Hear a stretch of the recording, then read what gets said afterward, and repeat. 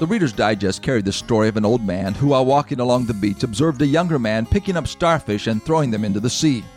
When the older man inquired why he was doing this, the younger man responded by saying, "Because the starfish will die if left out in the morning sun." "But the beach goes on for miles, and there are millions of starfish," the old man countered. "What difference would it make?" The young man replied as he threw yet another starfish into the safety of the sea, "It makes a difference to this one."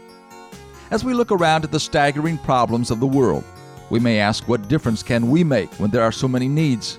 What effect can we possibly have?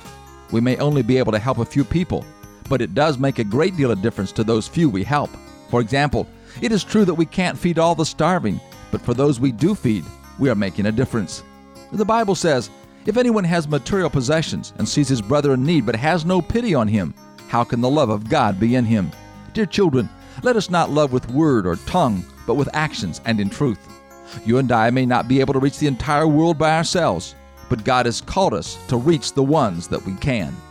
This is Bill Hostler with today's Key to Confident Living. Scripts for these programs are sold in book form by calling toll-free 1-888-333-KEYS.